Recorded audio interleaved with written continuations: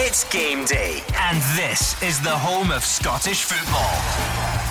It's Clyde 1 Super Scoreboard.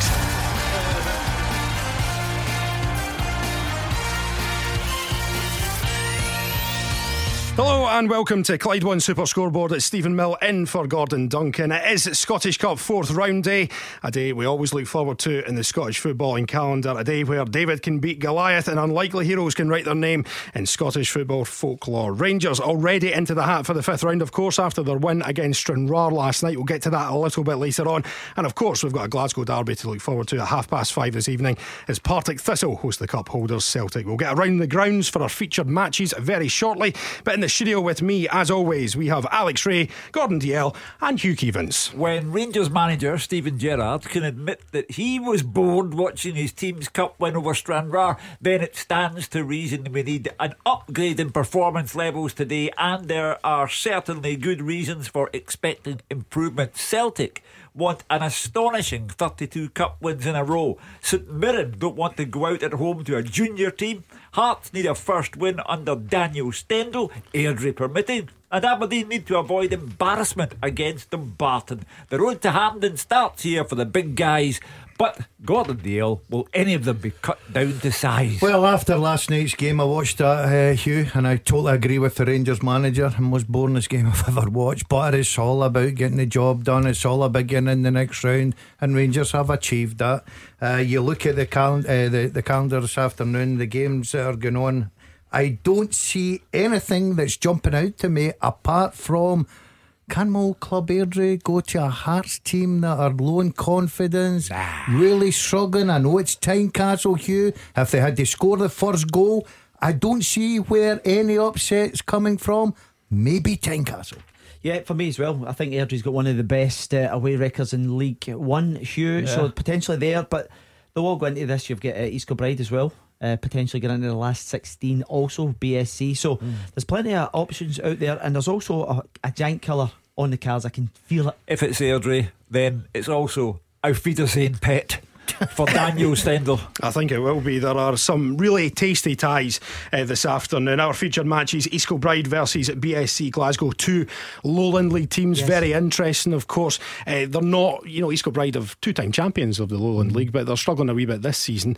And BSC are 4th in the league. Kelty Hearts running away with a wee bit at the top. But it's going to be an interesting match, isn't it? Yeah, without a doubt. I think the great thing about it, I think this is the thing. If you imagine these players, a lot of these guys will be trying to get through, and then hoping that they can get Rangers and Celtic in the next round. You see it last night, 38,000 at Ibrox, and they gave a good account of themselves, Stranraer, and it can finance them going forward over the coming years. I've got to say, I'm looking at that game, especially today. I've got a lot of great friends up there. Was that the owners? Because you all deal with the hierarchy. I deal with the hierarchy, yeah. But I went through I was a guest through, and I watched them against Kelty Hearts. They lost 1-0 to Pentley. They're a good side. They brought in a couple of new players. It's great that one of the low teams are now into the next round, no matter what happens. But I just hope that East Kilbride can edge that this afternoon. Speaking of which, St Mirren versus Broxburn, Hugh Keevans, is that a potential upset? No, not for me. I know that junior clubs have periodically done well in the Scottish Cup, but Jim Goodwin would be embarrassed and humiliated if St Mirren, a Premiership team, went out to a junior club. It shouldn't happen. It could happen, but I don't think it will happen. I'm going to give you one, just a wee quick one, having looked through the fixtures. Hamilton Accies versus Edinburgh. No chance. Possibility. No chance. No chance. He's trying to grasp at straws now, boys. I really don't think you've got any chance at all. The one that I do look at, would it be an upset? Bonnyrigg Rose at home to Clyde. Yes, Clyde have got that goal scoring machine, David Goodwillie, to help them out, but I think that's a difficult game for Clyde and Danny Lennon. Well, let's go to the Simple Digital Arena. Fraser Wisher, I believe you do have the St Mirren team at this moment in time. We'll get Broxburn in just a wee second, but how's things looking in Paisley, Fraser? Yeah, it's shaping up quite nicely, Stephen. It's got a feel of a big game. It's quite strange when you're driving through Paisley to get to the game. There's fans milling around outside the ground. There's red and white outside the pubs, and then you realise this is an East of Scotland Premiership team. This isn't a big tie for St Mirren in terms of a big team coming here, but they're going to bring 1,600 fans. Wow. They sold out the away end, and most clubs outside the top 3 or 4, the bigger clubs, don't really do that when they come to St Mirren. They've beaten Highland League, Lowland League teams, League 2 teams as well. So Stephen Hislop described that today's day, he's the assistant manager at Broxburn, it's going to be like the Alamo, so I think they're expecting to be on the defensive. But it's one of my favourite days when the big teams enter the Scottish Cup. It throws up games like this, a Premier team against a team levels below them. It should be fairly straightforward for St Mirren in a one-off game, but you never know what can happen. And Broxburn, of course, have got to this stage by beating Cowdenbeath in the last round. And juniors and Lowland League teams and East of Scotland League teams often are stronger than lower league teams in the SPFL, as they can pay more and attract better players. But Jim Goodwin's been busy during the winter break. He's signed McGrath, McCarthy and Fameo on loan as well, because John McLaughlin has gone back to his club. So it's a good game for these guys to settle in and actually start the game and get a bit of confidence. I've got the St Mirren team, I've not got the Broxburn team, but Jim Goodwin taking it very, very seriously. He's got a strong team out today, almost his full choice team. Backlash Ladke's in goals, Ryan Flynn, Conor McCarthy, the new signing, Fameo and Callum Waters are at the back. Kel McGuinness, Sam Foley, Cameron McPherson and Ilkay Durmus in midfield, with Junior Morias and Jonathan Obika as the strikers. Subs: Dean Linus, Paul McGinn, Ethan Erhanon, Jamie McGrath, Tony Andrew, Danny Mullen and Cody Cook. And I'll give you the Broxburn team when I get it. Excellent, thank you very much, Fraser. It looks like it's going to be a decent day there in Paisley. That's brilliant, Broxburn bringing so many fans, Alec. Absolutely fabulous. I think when you look at 1,600, Hugh, take that whole section behind the goal, they'll be buoyant, they'll be encouraged, and they'll be expecting to try and get something on the day, and I think that's the beauty of the Cup. The smaller teams look to try and turn over the big guns. Well, exactly. Let's go to another one, which would be definitely an upset as well. Mark Guidi is at Rugby Park for Kilmarnock versus Queen's Park. Take it away, Mark. And he did. He took it away. He did. He's literally taken it away. So bring it back. We'll get back to Mark in just a wee second. So let's go to Pittodrie instead. Then Dave Galloway is there for Aberdeen versus Dumbarton. Thank you, Stephen. Well, Aberdeen are aiming to win the Scottish Cup this season, 30 years after they last lifted the trophy, and they begin their campaign strongly fancied to comfortably deal with a very well organised and hard-working Dumbarton team. However, Don's boss Derek McInnes insists there's no complacency in his squad, and he points to this stage of the competition last year when Stenhousemuir came here and earned a 1-1 draw. Now, Dumbarton manager Jim Duffy, he says his players must compete with their host as best they can for as long as they can. The longer they do that, the better chance they have of causing an upset. And in a bid to make some noise at Pittodrie, AFC have turned the Merkland stand to my right into the Red Shed, as they're calling it, with unallocated seating to try and have a sort of away atmosphere at home. Over 2,000 tickets have been sold alone for that end of the ground. Let's have a look at the teams then. Aberdeen make 5 changes. In come Andy Considine, Dylan McGeoch for his debut, Niall McGinn, Conor McLennan and Sam Cosgrove. Making way are Zach Viner, Lewis Ferguson, Dean Campbell, John Gallagher and Curtis Main. So it's Joe Lewis in goals. Across the back, Shay Logan, Ash Taylor, Scott McKenna and Andy Considine. Midfields, Niall McGinn, Dylan McGeoch, Funzo Ojo and Conor McLennan. Up top, Bruce Anderson and Sam Cosgrove. Substitutes, Cherney, Devlin, Campbell, Gallagher, Hedges, Wilson and Main. 4 changes for Dumbarton coming in: Lewis Crawford, Joe McKee, Callum Wilson and Paul Joseph Crossan. Out go Reagan Tumulty, Stuart Carswell, Connor Scullion and Ryan Tierney. So they line up with Connor Brennan in goals. The outfield players: Lewis Crawford, Rico Kitongo, Rory Langan, Morgan Neal, Kyle Hutton, Stephen McCluskey, Joe McKee, Callum Wilson, Ryan McGeever and Paul Joseph Crossan. Substitutes: Pettigrew, Tierney, Scullion and Zata. And your match referee here at a freezing cold but gloriously sunny Pittodrie Stadium is Gavin Duncan. Thank you very much, Dave. And that's good to see that Aberdeen are obviously trying to fill that Merkland stand as well, Hugh. Yeah, it's the brainchild, I understand, of Dave Cormack, who's the new Aberdeen chairman, based in Atlanta, bringing a bit of American commercialisation into the Pittodrie setup there, and it's clearly a winner with the fans. So Dave Cormack got it badly wrong when he criticised Christopher Ayer for that tackle from Sam Cosgrove in the Celtic Aberdeen game, but he's got it bang on with his idea for the Merkland stand today. Jim Duffy was in a couple of times during the week. In fact, he was on last night on Superscoreboard, and he was saying that it's going to be a wee bit of struggle. They are really struggling with injuries and players going back on loan to their parent clubs and stuff.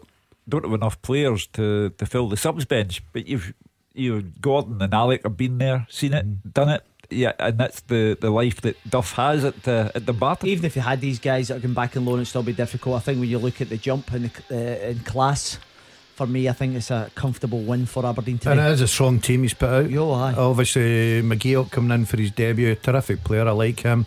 Makes Aberdeen stronger. At Pittore, always a hard place to go.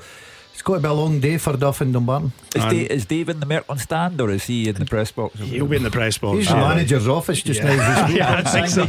We have managed to locate Mark Guidi. He is at Rugby Park for Kilmarnock versus Queen's Park. How you doing, Mark?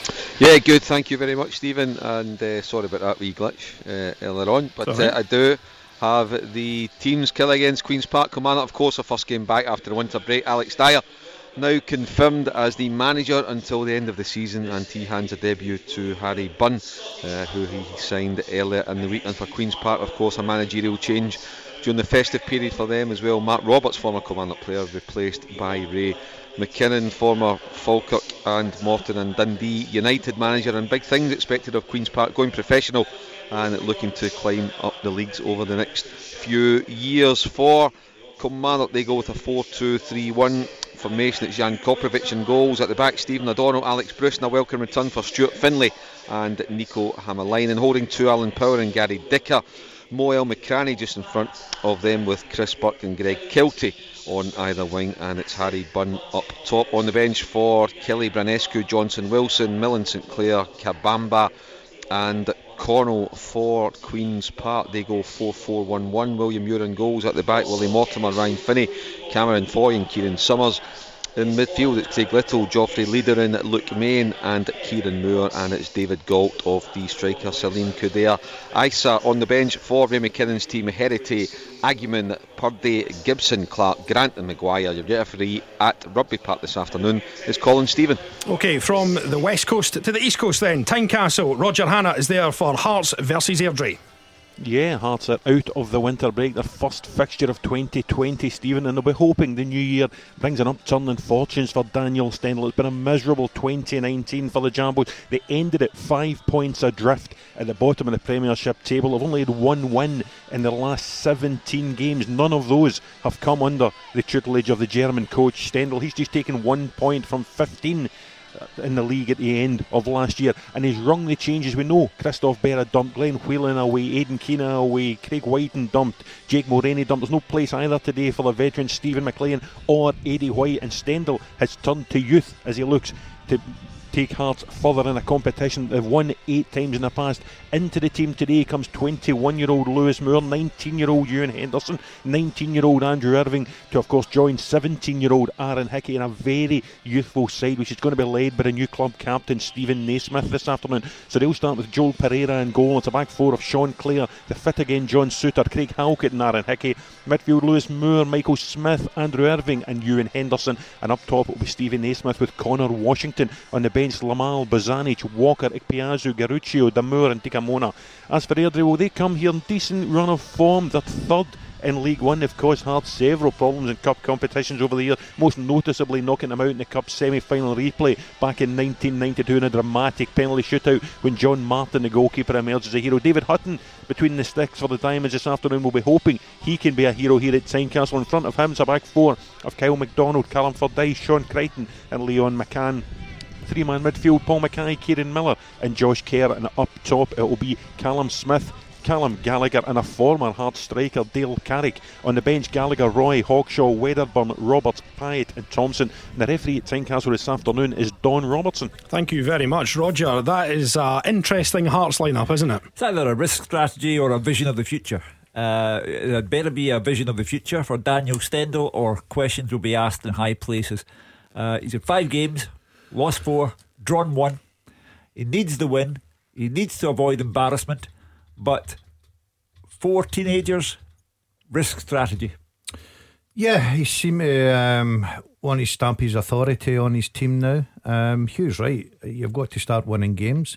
I still think it's a bit early to say that even though he lost today, say he get put out of the Scottish Cup, Hugh would probably argue. I don't think he will lose his job. I think he'll still be there. I think he'll be given time. He's got to be. He's walked into an absolute disaster of a football club, and you just don't turn that round in 5 games. It is important, Hugh. I totally agree that he's got to win, and he's got to start winning, but he's starting to stamp his authority where his methods are right or wrong. And I've heard coaches come now, I've heard players come now, but he hasn't got a lot of time. He's got to get to the end of the season. I think they've got to give him that transfer window and see how he starts next year. I don't think he would lose his job if he lost today's game, but I think it would create pressure, a pressure on him, Alec, and the atmosphere is fairly toxic at the moment. It would get much worse if they lost to Airdrie. Yeah, he needs to get a win from somewhere, Hugh, and today's the perfect one to do that at home. And you look at his back line, you've obviously got Clare. Suter back's a big bonus for me because he's probably one of the better centre halves. Halkett's strong, and then young Hickey will bomb up and down. But the key thing for me is getting Naismith back in the team, because he is pivotal for whatever Hearts do going forward. We've got one final game to go to, and it is at K Park, and it's the meeting of the Lowland League sides. It's East Kilbride versus BSC Glasgow, and Andrew McLean, you're there for us, aren't you? Yeah, well, you described the rest of the ties that we're covering today as David versus Goliath ties. I think this is a David versus David tie, if you can call it that. 2 teams from the 5th tier battling it out for a place in the last 16 of the Scottish Cup. East Kilbride taking on BSC Glasgow, and I'll paint a bit of a picture for you, because I'm looking out from the main stand, and it really does just kind of look as if you're looking out onto a bog standard sort of local 4G pitch. But there is 2 stands, the one I'm sat in, around 400 seats around me, and there is standing room behind the goal to my left hand side as well, and I'm sure there'll be a lot of people here to see this one. Excited locals, definitely. A place in the next round of this competition could be transformational for both these clubs as well, and what a carrot it is for both these sides. If they can get through and get a draw away to one of the big teams, it could bring in a 6-figure sum, which really would be massive. East Kilbride have actually made it to the last 16 of this competition before, where they lost to Celtic back in 2016. BSC Glasgow were only formed 2 years before that, and this is their first appearance in the 4th round. BSC doing well in the Lowland League. They're up in 4th at the moment, a steady progression for them every season in the league and cup since they were founded. East Kilbride will be disappointed with their season so far. They're sat in 8th, not great considering they won the league last season. I do have team lines as well for East Kilbride. It's Matthew McGinley in goal, in outfield Craig Reid, Bernard Call, David Proctor, David Brownlee, Graham Holmes, Rory Payton, Dean Cairns, Craig Malcolm, Darryl Healy and Paul Woods. The substitutes Stevenson, Winter, Brady, Bell, Henry, McGrath and Keane. As for BSC Glasgow, it's Ryan Marshall in goal. Outfield, it's Jamie McCormack, Jamie Mills, Michael Anderson, Ross Smith, Ross McMillan, Jamie Hamilton, Declan Hughes, Thomas Orr, Martin Green and Thomas Collins. The substitutes McNabb, Bell, Lindsay, Mackay, Marshall, White and Barr. The referee for this one at K Park is Callum Scott. Thank you very much, Andrew. Brilliant of George Ezra to turn up there. Yeah, he's doing a wee concert in the background there. Going through that East Kilbride team, a couple of names that jump out: Craig Reid, Motherwell, used to play with Dunfermline as well, obviously, and Graham Holmes, kicked around sort of Championship and League One. Played with, oh gosh, showing your age a wee bit there. So, but as Andrew was saying, all for these teams is getting through to the next round, and even if it's an Aberdeen or it's a Hibs or it's a Rangers or a Celtic, whoever it is, that is absolutely transformational. Well, one of them's got to be in the draw, that's for sure. But I look at I've been up there many times to K Park. It's a lovely little setup. Brilliant. As Alec, it's absolutely brilliant up there. They look after you. You look at BSC, they're sitting above East Kilbride now in the league. The league campaign's not been the greatest, but head to head, East Kilbride have had the better of the teams. Home advantage, I think East Kilbride can get into the next round. Yeah, you'll have to say, I think at this stage it's about getting the big draw, getting the television money as well, and then that gives you an unbelievable chance to start getting better players, which will allow you to then bump up a league if possible. You're living the dream if you get into the draw and you draw Celtic or Rangers. I mean, you really are. Stranraer reckoned that last night's game at Ibrox would keep them going for 3 to 4 years. So what would it do for an East Kilbride or a BSC if they were sent to Ibrox or to Celtic Park? And I know Celtic are playing Partick Thistle tonight, Thistle fans, and I haven't written you off yet. So, wait till 5:30. Yeah, exactly. So we'll get to that a wee bit later on, but next we'll bring all the pundits in from around the grounds, and we'll get talking about the biggest talking points in Scottish football throughout the week, and we'll look back at last night's win for Rangers against Stranraer. Clyde 1 Super Scoreboard continues next. Clyde 1 Super Scoreboard with Thompson's Personal Injury Solicitors, the form team for compensation for more than 40 years. Talk to Thompsons.com. Welcome back to Clyde 1 Super Scoreboard. It's Stephen Mill in for Gordon Gordon Duncan. It's Scottish Cup 4th round day. 1 tie already done. Rangers 2, Stranraer 0. It finished last night. But before we get to the game, there is obviously the debate around these disciplinary charges that came out in the last 24 hours. Rangers have released a statement this morning. I'll quickly read a part of it for you. Rangers is astounded by the notices of complaint issued by the SFA. It's concerning that it seems the governing body is seeking to hold Rangers to a different and more stringent code of conduct than it applies to others, with unprecedented charges being levied against the club. Rangers fans can be assured that this is our firm intention to resist the charges in the most robust manner possible. Rangers will make further comment after the weekend. First of all, Hugh Keevins. Well, the word others means Celtic. So you take the Hibs Rangers game at Easter Road, unarguable. Stephen Gerrard himself that night said not the finest hour for either bench. John Potter, Tom Culshaw sent up the stand, and rightly so. The behaviour was out of order. Again, the Celtic Park match has aroused so much controversy. For me, the third yellow card shown to Morelos is unarguable because of his gesture. You know, he made a daft gesture at Motherwell, got a yellow card. He made a daft gesture at Celtic Park, got a yellow card. Understandable. The one grey area here is Ryan Kent. What he did for me was stupid and unnecessary. However, he was not dealt with by the referee at the time, and he has been lumped into this general charge of Rangers failing to keep staff and players under control. So if Rangers want to contest that particular bit, then they have the floor. They can bring up their legal team. But with regard to the off-field matters at Easter Road, I think that's perfectly understandable. Gordon, Alec, I know you're itching to get in. We're going to go to the boys. We're going to go to the boys first, though. Fraser is at St Mirren. Fraser, what's your take on this one? Yeah, I mean, it's a strange situation for me, this kind of rule and regulation. I'm on a working group that sort of looks at these rules every single season, and it started again this year. And last year the SFA were wanted to be stronger on this. They wanted to change the rules and bring in rules where if two players are confronting each other from either team, then the club gets charged. I'm not quite sure, and I said this at the time to the SFA, I'm not quite sure what the point of that is. If Alfredo Morelos or Ryan Kent or any player misbehaves, or Michael Beale or John Potter, whoever, if they misbehave, then they're punished, and I think they probably have been already. So I'm not too sure why we need to get into charging clubs at this late stage. Is anybody really up in arms about what went on? What went on was wrong. Stephen Gerrard was right. He said, it was wrong at the Hibs Rangers game. And the Celtic game as well. Michael Beale said to the stand and probably said something, did something, who knows. But that's an individual case. I don't really see why we're still going over old ground. But the SFA seem to think that this is the way forward, and this is what they want to do, is charging clubs for the behaviour of their staff. I think it's an individual thing. If you misbehave as a player, you misbehave as a staff member in the dugout, then you get that punishment. And those who concerned have been punished by the referee on the day, and they'll take their punishment at a later date. So it's all a bit strange for me. Roger Hannah, what do you make of the Rangers statement this morning? Do you share their astonishment?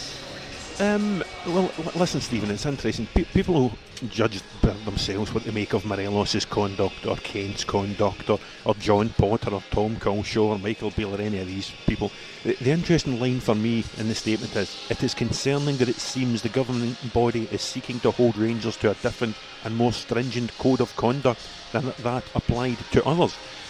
Simplify that, Stephen, it means the SFA are picking on us. It's what Rangers are saying, and that's an interesting line for them to pursue. I think it's one they'll argue with their legal team at the Hampden hearing on the 6th of February. But clearly, Rangers feel very strongly that the SFA have got it in for them to a greater degree than they have it in for anybody else. Mark Guidi, you are at Rugby Park for us, but what's your thoughts on this one, Mark? I'm sick and fed up with the whole kind of old firm fallout from December 29th, and it should have been dealt with quicker. Any punishment that the SFA want to hand out, get it over and done with. But here we are, we're back after the winter break, 3 weeks on, and we're still dealing with things that happened the week before in the Burning v Rangers game. I have to be honest, I get fed up with it. Some of the statements that Celtic and Rangers came out with too, I get fed up with. The tit for tat, everybody's against us. Listen, we've got to remember both clubs as we get into the nitty-gritty of this fantastic title race that we've got on the park.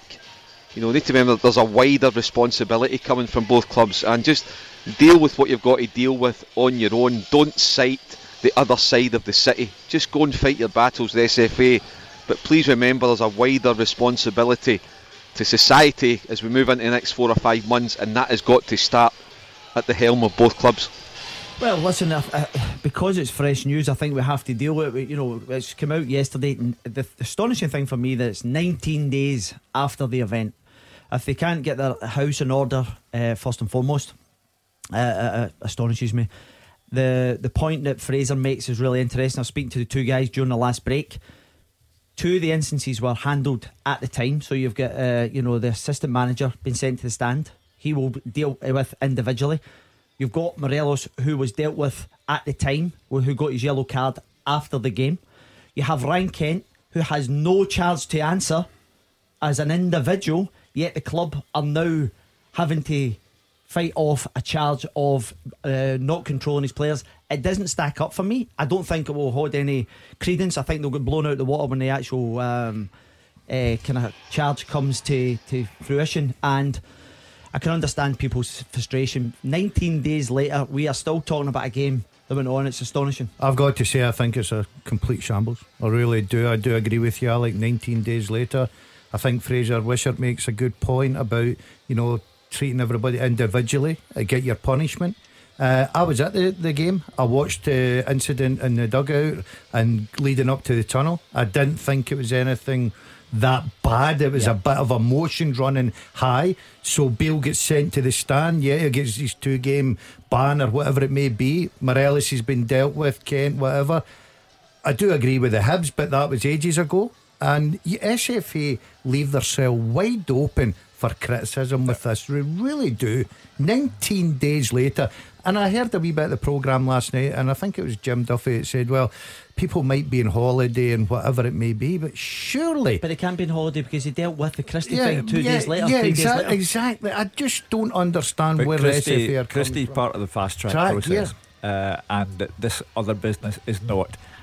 I do understand that it's come at a very inopportune moment because they're both back into it now. They're back from Dubai. There are crucial league games to be played midweek. I'm also concerned by Mark Guidi's wider point that we are heading towards the climax of a unique season where Rangers must stop 9 in a row and the Celtic supporters demand 9 in a row.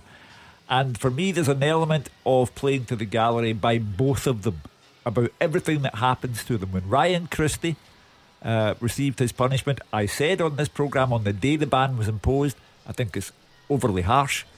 I think it's inconsistent, bearing in mind that Morelos on Christie merited no punishment, but Christie on Morelos did merit a punishment.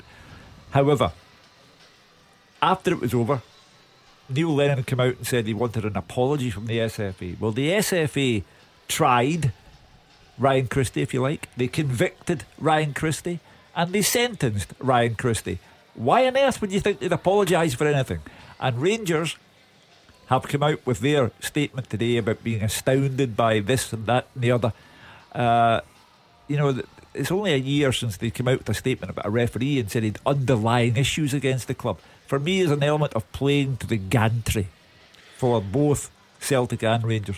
And in the midst of this, there was actually a game last night. We'll get to that in just a wee second, even though it wasn't the most exciting 90 minutes you'll ever see in your life. But Stephen Gerrard did speak about those charges last night. The club will deal with them, and we'll obviously accept anything that's going to come our way. Bit surprised by the timing of it, how long it took, but that's the way it is. Is it a relief that there's not been individual charges levelled against Alfredo and Ryan in terms of them possibly facing suspension? Is it?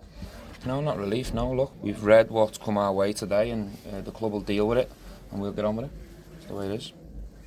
Nothing else to say on it. Stephen, see when you say about the timing, is it just how long it's taken? I mean, the Hibs game in particular, it's almost like a month ago. Exactly. Exactly. But that's the way it is.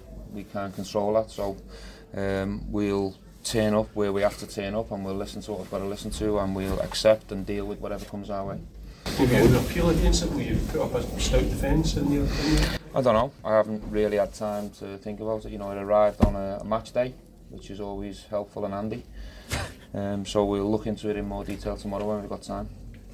So that was Steven Gerrard last night, as you'd expect, not saying too much, and the statement sort of filled it in. And Fraser, back to Fraser, just very, very briefly on this, where is this going to go? Well, in my job at the PFA, I speak to clubs, and it's not just Rangers and Celtic, it's clubs up and down the land, and they kind of moan and complain when it's about their club or when it's about a player at their club. And I say to them all, you are the SFA, you are the SPFL, you can change the rules. So if the clubs want to change things around, they have influence, you know, because it's a members' organisation. So the clubs, sometimes, I mean, managers will phone me and they'll moan about X, Y and Z, and I say, well, go and speak to your chief executive. Your chief executive has influence in the game and try and change these things. And it tends to be, you know, just a kind of just a one instant, happens to their player or happens to their club, and they moan about the rules, and then it goes all quiet. And when it comes to the real changes through the SFA's processes, and at the end of the season, then they don't do anything about it. So the clubs have that influence, and if any club, Rangers, Celtic, anybody at all, and certainly in the SPFL, they have big influence, then they can change things. So it's up to them, over to them to say, no, we're not happy with this rule, we want it changed. Okay, thank you very much, Fraser Wisher. What we're going to do is we'll take a wee break, and then we will talk about the match just afterwards. You're listening to Clyde 1 Super Scoreboard. Clyde 1 Super Scoreboard with Thompson's personal injury solicitors. Compensation you deserve. When there's been foul play, talk to Thompsons.com. It's Stephen Mill in for Gordon Duncan on Clyde 1 Super Scoreboard. We are rapidly approaching 3 o'clock and kick-off time, so we will get back around the grounds for a wee update on the team news, anything else that's happening. But just quickly, last night we'll touch on the Rangers game. So it wasn't the most exciting game. So Roger Hannah, it was a, you know, it was always going to be like that for Rangers. First game back after the winter break. It was a wee bit rusty, but I guess compliments have to go to Stranraer. Yeah, and 7 changes for Steven Gerrard, I think, from the Old Firm game. Stephen, he got the match time into the legs of young players like Nathan Patterson for the first time, Kai Kennedy for the first time, Jordan Jones came back into the team, Jermaine Defoe got his goal, which will be important to him because he's now got a couple of games against St Mirren Hearts with Morelos still suspended that he will be needed for. So listen, it wasn't the greatest 90 minutes of football you will ever see, but I think Steven Gerrard will be quietly happy with it. He's ticked all the boxes. Well, we can hear from Steven Gerrard right now. The priority was to get in the hat for the next round, so I'm pleased about that. I'm pleased about the clean sheet. I'm pleased about the 5th win on the spin. Outside of that, I feel pretty flat. For large periods of the game, I was quite bored watching it, and I think our fans have come tonight really excited and hoping that the players can really go out and put a show on and entertain them over the course of 90 minutes. Unfortunately, we never delivered that. I think if you're outside the 11 at the moment and you're waiting patiently for an opportunity and it comes against a team that is a couple of leagues below, with all due respect, it's a good opportunity for people to go and show me that they're going to affect the 11. Some people didn't take that opportunity tonight. I was really pleased with young Nathan Patterson. I thought it was a very positive home debut for a kid his age, who's only really been around the first team for a short period of time. Everything I asked of Nathan in Dubai, everything I've asked of him in the days leading up to this game, he went out and tried to do that. So I'm very pleased for him. Pleased for young Kai getting a debut as well, but I wanted to give him 30 minutes. I wanted to give him more time and more of a taste of it. Unfortunately, I didn't have that luxury, so I'm pleased with a few things tonight, obviously. But Mark Guidi, you're at Rugby Park for us today. Who didn't take their opportunity last night then? You mentioned, Steven Gerrard mentioned there, he wasn't impressed with everyone. Oh, it's up for Steven Gerrard to decide that. What I do like, Stephen, I love the honesty of Steven Gerrard's media conferences post-match. You know, he doesn't try to spin it, he doesn't try to go the party line.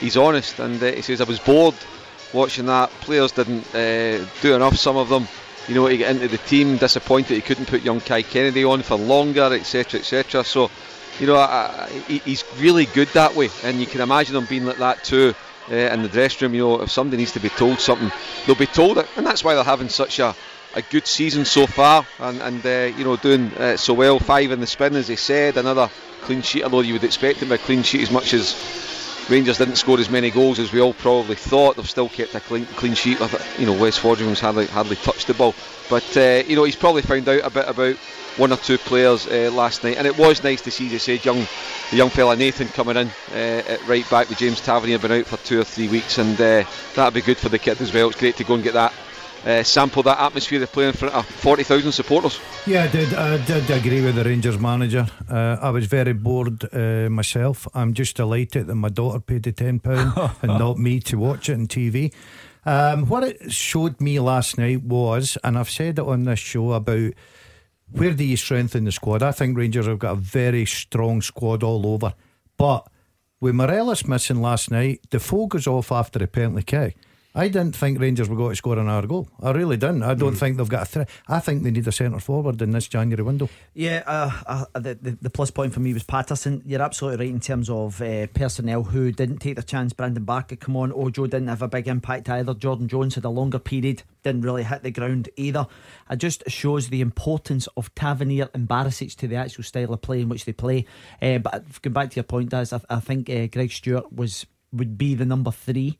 I spoke to some of the coaching staff in the summer and they were saying, I said, well, you might be a bit light because you've only got 2. He says, well, he can play through the middle, he's done it before. So whether they carry another striker in terms of that, I don't know if they'll be doing that in this window. Seems to be a peculiarity of the winter break, for Rangers in particular. They came back after last year's break and started to blow the league chances at Kilmarnock in their first game back. As everyone is mentioned, the Rangers manager actually used the word bored in connection with his own team. So it'll be interesting to see how Celtic tonight respond to their first match back after the winter break, given that the gap which existed between Rangers and Stranraer ought to exist between Celtic and Partick Thistle. Alison Conroy is going to be there for us. We'll have the team news as soon as it comes in at Firhill, and we will chat a wee bit more about Rangers. They're obviously the first team through to the last 16 draw, which takes place tomorrow after the Dundee United versus Hibs game. But let's go back round the grounds then, and let's get to K Park. And Andrew McLean is at East Kilbride versus BSC Glasgow. As we've already touched on, a big game for both sides. Just the prestige of getting into the last 16 of the Scottish Cup for either one of these teams would be fantastic.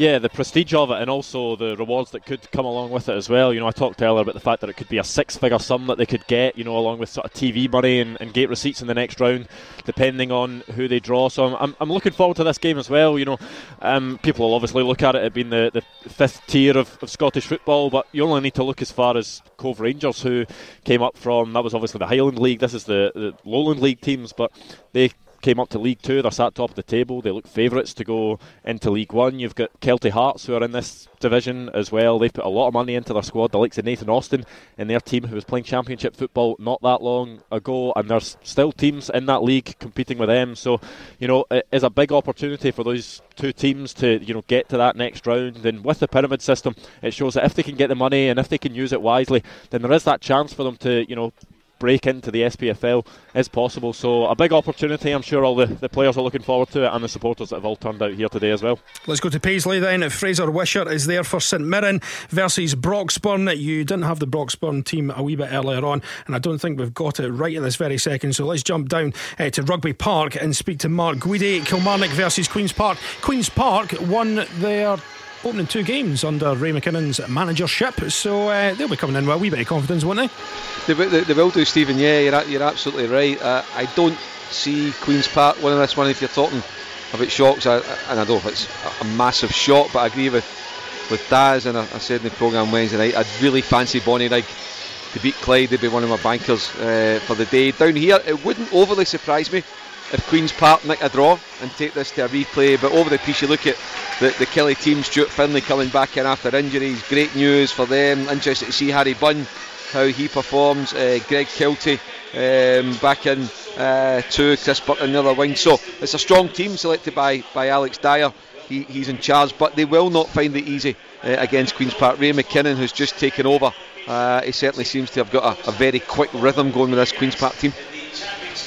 Let's go to Tynecastle then. Thanks very much, Mark. Roger Hanna is there for us. Hearts versus Airdrie. All the pressure on Hearts, and Airdrie are going well in League 1 though, only 2 points off the top. Raith Rovers obviously top of the league just now, but they've got some very decent players in that squad, haven't they? Yeah, they do. Gordon Dale will tell you that. They've got decent players right through the squad, from David Hutton, an experienced goalkeeper, a couple of experienced centre backs, and Callum Fordyce and Sean Crichton, who have been through the leagues, and up top Callum Gallagher, once of Rangers, and Dale Carrick, who of course started his career here at Hearts and will probably feel he's got a point to prove against the club that let him go. So Airdrie, they will fancy their chances, even perhaps of taking it back to the Pennycar Stadium for a replay. But as you say, all the pressure on Hart and all the pressure on Daniel Stendhal. He's made some big decisions since the winter break. Out have gone people like the former club captain Christophe Pera, now training with the reserves. Glenn Whelan has been freed from his contract. Other players cast away to train with the reserves like Jake Mulroney, Craig White and people like that. So he's yet to get players in, so he's relying heavily on the fit again guys. Stephen Naismith, the new club captain, fit again. John Suter, the Scotland centre half, fit again and in the team. Connor Washington starts, Northern Ireland international striker. And then there's the kids, Hickey, Irving, Henderson, Moore. As Hugh even said at the top of the show, it's either inspired or it's a gamble that will backfire against Daniel Stendhal. But the atmosphere is beginning to build. I think the Hearts support believe Stendhal is taking the club in the correct direction. They just desperately need a result, Stephen. One team who have made a signing already are Aberdeen. They are at home to Dumbarton today, and Dave Galloway is there for us. Dylan McGeoch already in. Matty Kennedy has signed on a pre-contract. I know there was some chat about trying to get him in at this window, but it doesn't really look like that's going to happen. So it's all about getting new bodies in, I guess, for Derek McInnes to refresh his squad.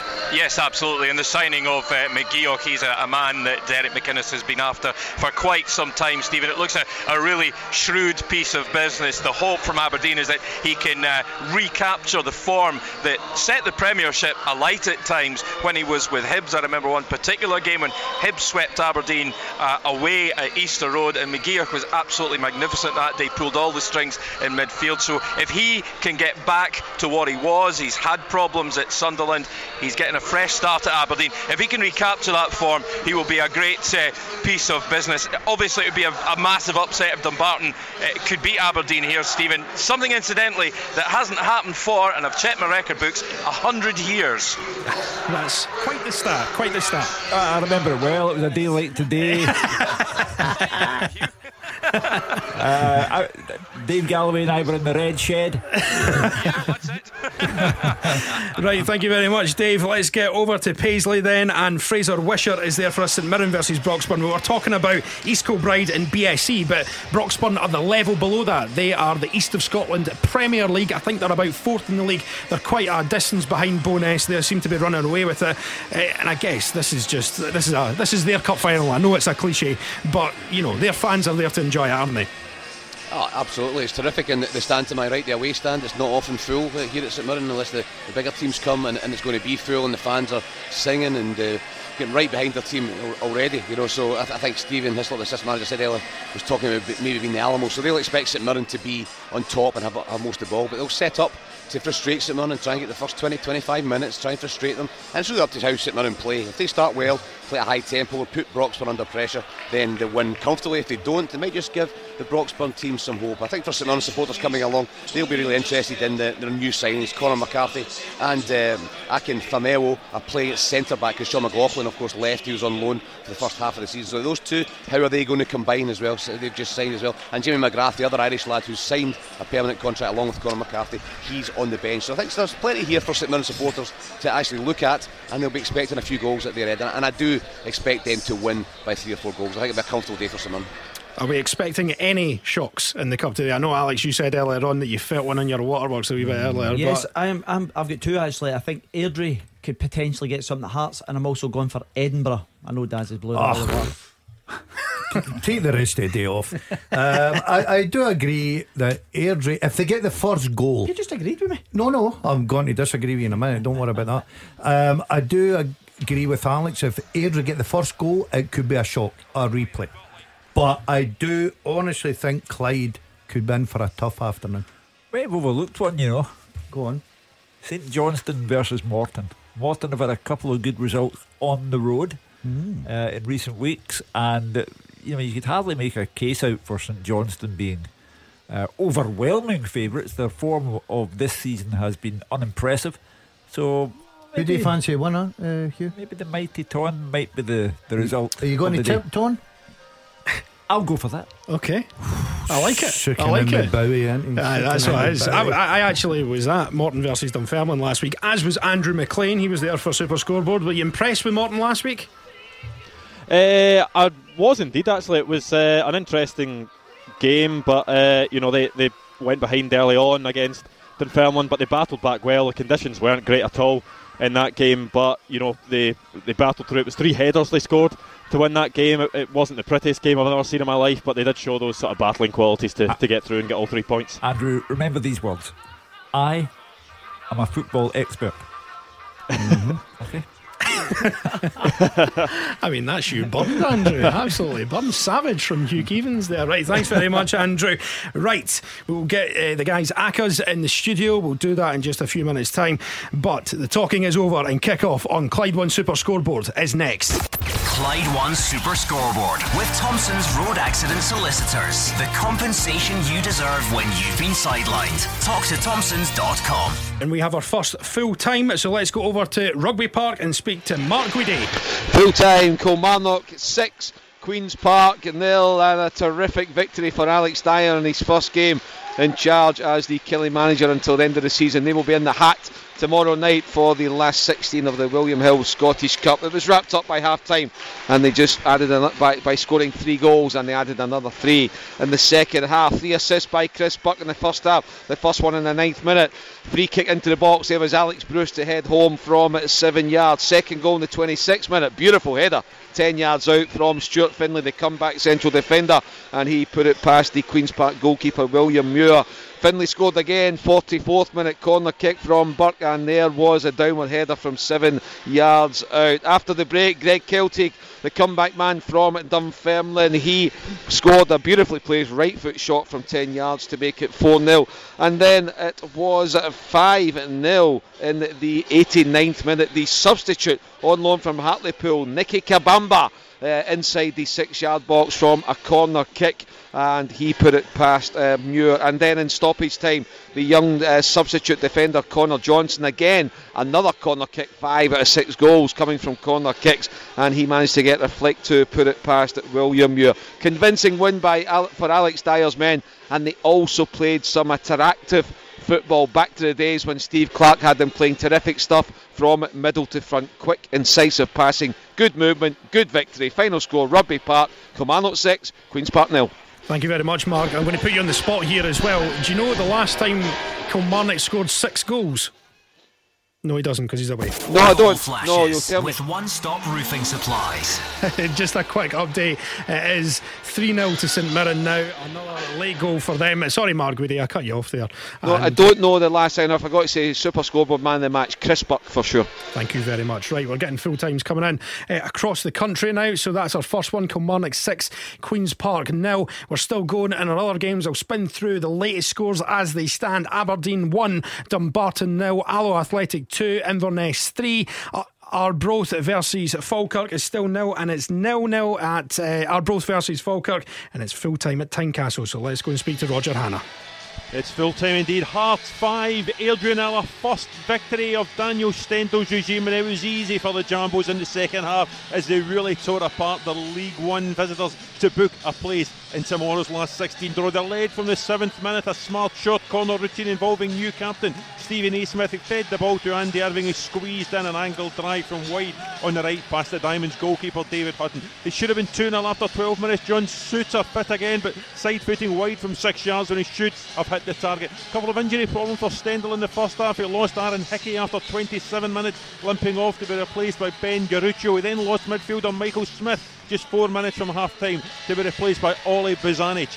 Hearts were desperate to get a second goal. They had the ball in the net after 51 minutes through Naismith, but he was deemed offside. But they had to wait only 3 more minutes for the second goal. A break down the left hand side, the initial effort block, and there was Sean Clare up from right back with a tremendous right foot volley. Hutton didn't even move to the ball. 3 minutes later, Hutton beaten again. A great run down the left hand side by young Ewan Henderson. He crossed from the byline, and it was a tap in for Naismith for 3. Here they had the best chance from substitute Craig Thompson and a shot saved by Joe Pereira, but they found themselves 4 behind after 72 minutes. Naismith, this time the creator for young Henderson, his first goal for Hearts for the 19-year-old winger. There was still time for a 5th in injury time. Irving's corner on the right, bundled home from close range by Craig Halkett. A real morale boosting win for Stendel and for the Jambos fans ahead of a tricky week. Dingwall on Wednesday night. Rangers coming here next Sunday. Super Scoreboard man of the match, 1 goal, 2 assists. The new captain's armband has to be Stephen Naismith. Hearts 5, Adrian Hill. Top stuff from Roger Hannah, let's go over to Paisley and find out the story of the match between St Mirren and Broxburn. Fraser Wishart.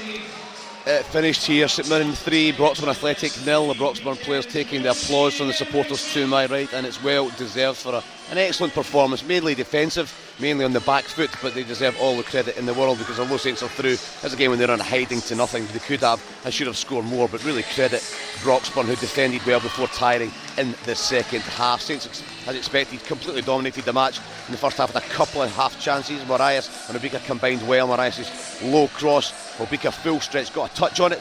He should have actually put the ball in the back of the net or even left it to Ilkay Durmus, who was coming in at the back post, but the ball went wide. Obika then headed a Waters cross inches wide, but for all the possession, they couldn't get that going. Credit to the Broxburn back five. The second half was all the same direction. It was all flowing towards the Broxburn goal, but it's far more chances for St Mirren in the second half. Flynn brought out a really good save from keeper Connor Wallace, low to his left, before Durmus shot flashed just wide with the keeper beaten from a Marias cross. Then the opener came in 54 minutes. Slightly fortunate, Callum Waters, left back, drove into the box. His low left foot shot hit defender Grant Gavin, and then ricocheted off Obika and into the back of the net. The striker knew very little about it. Marias then had a shot tipped over before Ross Nibble had Brockburn's best effort at goal from distance, 25-yard shot, hit it well, but it was straight at Halarkey. Then it was back to Saints attacking, with keeper Wallace producing a series of really good saves to keep it at 1-0. He tipped over a Marias shot over the bar, then he produced a brilliant save to push away Danny Mullen, the sub's volley to his left hand side. He then stopped McGrath low down to his right, and then a wonder save, full stretch, to tip another McGrath shot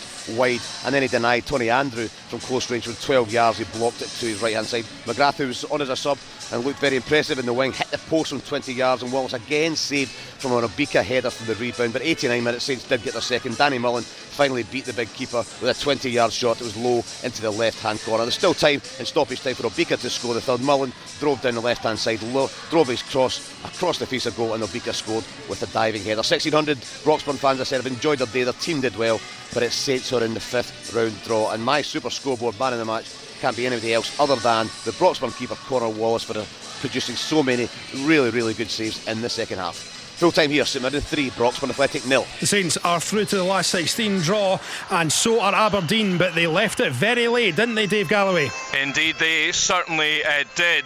Aberdeen 1, Dumbarton 0 is how it's ended here. The Dons with about 70% possession in a goalless first half. Suns keeper Brennan, though, made his first save after 16 minutes from McGeoch's low shot. Cosgrove's header went just off target after McGinn set him up with a free kick. Then Taylor headed narrowly over following a corner. At the other end, Crossan tried his luck for Dumbarton, but his long range shot flew well over the bar. Back to the other end, and normal service was resumed. Anderson really should have scored for the hosts, only to blast over from 10 yards after the ball fell for him in a busy box. It was as you were after the break, and McGinn continued to supply the ammunition. Cosgrove was close with a header. Taylor couldn't keep his close range header down, and Crawford shot over from just a few yards out. Brennan did well to save McGeoch's drive from distance, with Anderson hitting the rebound wide, and also pulled off a really good save to deny Anderson after Ojo's knockdown. McGinn created space on the edge of the box. His curling effort was just past the post as Aberdeen kept up the pressure and really tried to turn the screw. Then just when a replay looked pretty much certain, Cosgrove went down in the box under Kitongo's challenge. That was in 86 minutes. Cosgrove duly dusted himself down and sent the keeper the wrong way with his spot kick. It really should have been 2-0 on 89 minutes. Anderson once again missing, heading McGinn's corner over from close range. It's ended Aberdeen 1, Dumbarton 0. My Clyde 1 Super Scoreboard man of the match has to be Niall McGinn. He was at the heart of so much that Aberdeen did today. Thank you very much, Dave Galloway. Last but by no means least, we will cross to K Park and the meeting of the two Lowland League sides. It was East Kilbride versus BSC Glasgow. I nearly said BSE there. Andrew McLean was there for us.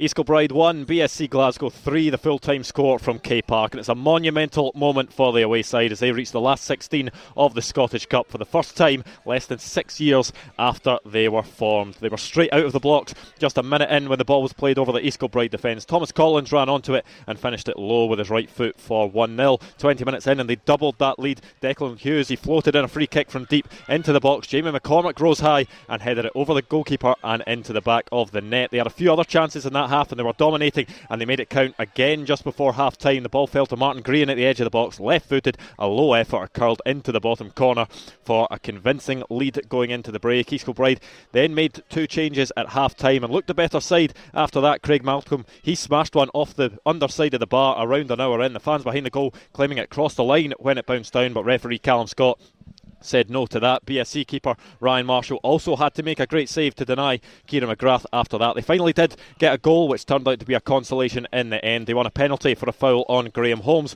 Craig Malcolm, the captain, stepped up to take it high into the top corner for 3-1. BSC Glasgow in the hat for the next round. What an accomplishment that is for the Lowland League side. The full-time score here at K Park is East Kilbride 1, BSC Glasgow 3. And my Super Scoreboard man of the match will go for Martin Green. He grabbed a vital goal just before half-time and he looked a real handful throughout this game. Top man, Andrew, thank you very much. So that is all our featured games completed. I'll round up the full-time scores and it's time for you to have your say. Our number is 0141 951 1025. The open line is next as Clyde 1 Super Scoreboard continues, and we'll build up to Partick Thistle versus Celtic after this break. Clyde 1 Super Scoreboard with Thompson's personal injury solicitors. Getting you full compensation is their goal. Talk to Thompsons.com. Welcome back to Clyde 1 Super Scoreboard. It's Stephen Mill in for Gordon Duncan. I am joined in the studio by Alex Ray, Gordon DL and Hugh Keevans. Let me run through the full-time scores in Scotland this afternoon though. Aberdeen 1, Dumbarton 0, Alloa Athletic 2, Inverness Caledonian Thistle 3, Arbroath 0, Falkirk 0, Ayr United 1, Ross County 0, Bonnyrigg Rose 0, Clyde 1, East Kilbride 1, BSC Glasgow 3, Hamilton Accies 5, Edinburgh City 0, Heart of Midlothian 5, Airdrieonians 0, Kilmarnock 6, Queen's Park 0, Livingston 1, Livingston 3 I should say, Wraith Rovers 1. Latest score up in Perth is St Johnstone 3, Morton 0. That is due to a floodlight failure a little bit earlier on. There's still 10 minutes left there. And finally St Mirren 3, Broxburn Athletic 0. Right, we are building up to the big game at Firhill. It's a Glasgow derby. It's Partick Thistle against Celtic, and Alison Conroy is there for us. Let's have a wee reminder of the teams, Alison. It is 4 changes for Partick Thistle from that defeat to Dundee United a week ago. Scott Fox in goal. It'll be a back 5 of Tommy Robson, Stephen Saunders, Tam O'Weir, Sean McGinty and James Penrice. Then it'll be Darian McKinnon with Rhys Cole just in front of them in midfield. The 2 strikers of Zach Rudden and Kenny Miller. On the bench for Thistle, Snedden, Cardle, Jones, Harkins, Slater, Zanata and Austin. For Celtic, Fraser Forster in goal, a back 4 of Jeremy Frimpong, Near Beaton, Chris Julian and Greg Taylor. In the midfield it'll be a diamond formation, Scott Brown, Olivia Cham, Cal McGregor and Tom Rogic, with the 2 strikers of Odson Edward and Lee Griffiths. On the bench for Celtic, Gordon, Simonovic, Klamala, Bauer, Arzani, Hayes and Bolingoli. Your referee at Firhill is Alan Muir. Now Lee Griffiths with a rare start this season. The suggestion, I'm just trying to confirm at the moment, that he's actually scored more goals against Partick Thistle than any other Scottish team. That's a very good stat if that's correct. We'll get that checked out for you, Alison. If you're a Celtic fan, we want to hear from you. 0141 951 1025. What do you make of that starting lineup? Lee Griffiths back in, and Neil Lennon was speaking during the week that he's trained very well, and this is last chance saloon really for Lee Griffiths, isn't it? For me, he says that he doesn't want him to go anywhere soon, Hugh, which suggests he's very much part of the plan. It's an opportunity for Lee to get up and running the second part of the season, because he has been off the pace for a long while now, and it's important that he kick-starts his career again, Hugh. Yeah, I'm telling you two guys something you know for yourselves, that it's not the case that Lee Griffiths can overnight be transformed into the guy who scored over 100 goals for Celtic, but he can show tonight that he is capable of becoming that player again. This is the start of the road back. Not the end of the road, the start of the road back for Lee Griffiths. Yeah, I'm looking forward to see what he brings to the table tonight, Hugh. He's missed a lot of football, but the one thing the lad has got, he's got bags of ability and he can score goals. We have criticised his fitness. I watched him come on a few times and he looked right off the pace. I think going over to Dubai, probably working with the fitness coaches, getting a real bit of fitness under his belt, and it's a great opportunity for him tonight. And the fact is, the good thing for Griffiths tonight, I think, is he's playing with a strike partner. He's playing with Edward up front. It's not a lone role.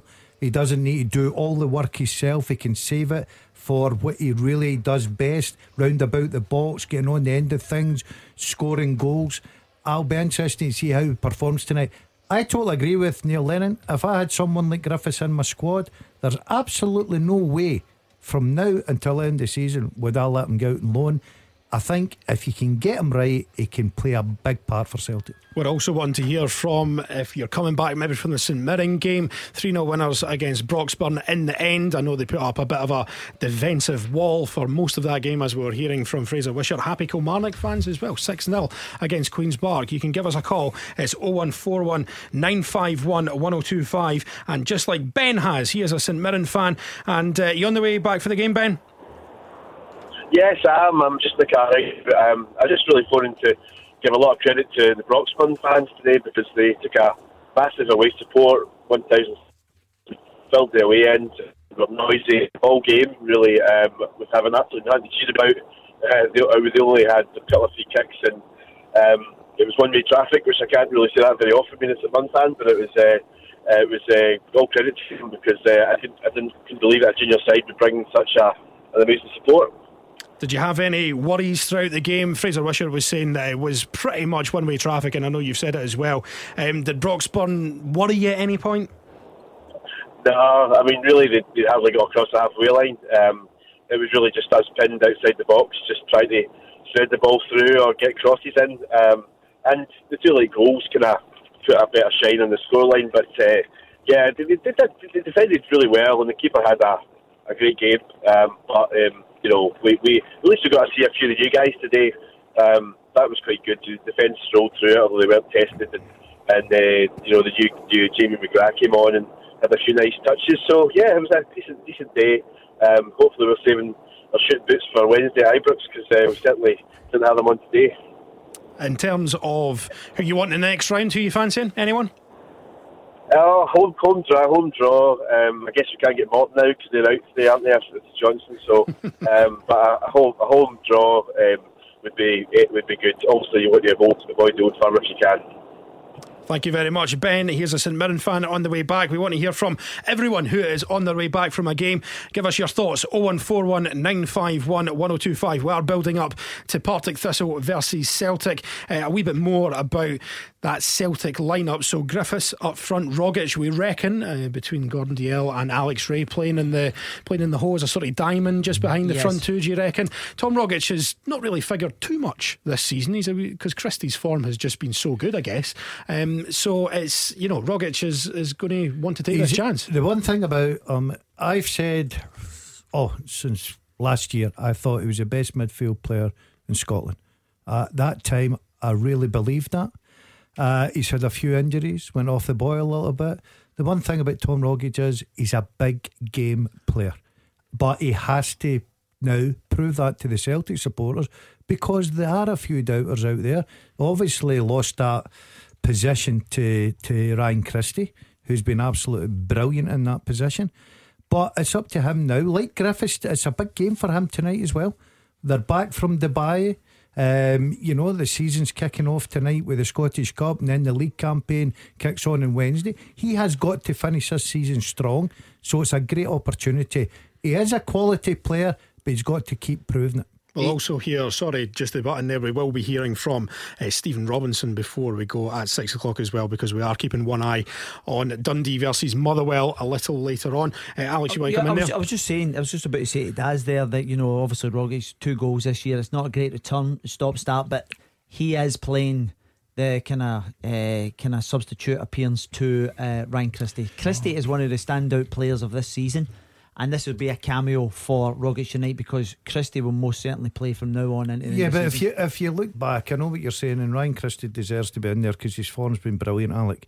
But if you look back throughout the years, Tom Rogic, the amount of big games and important goals he's come up with is incredible. Yes, he's went off the boil, I'm not arguing with that.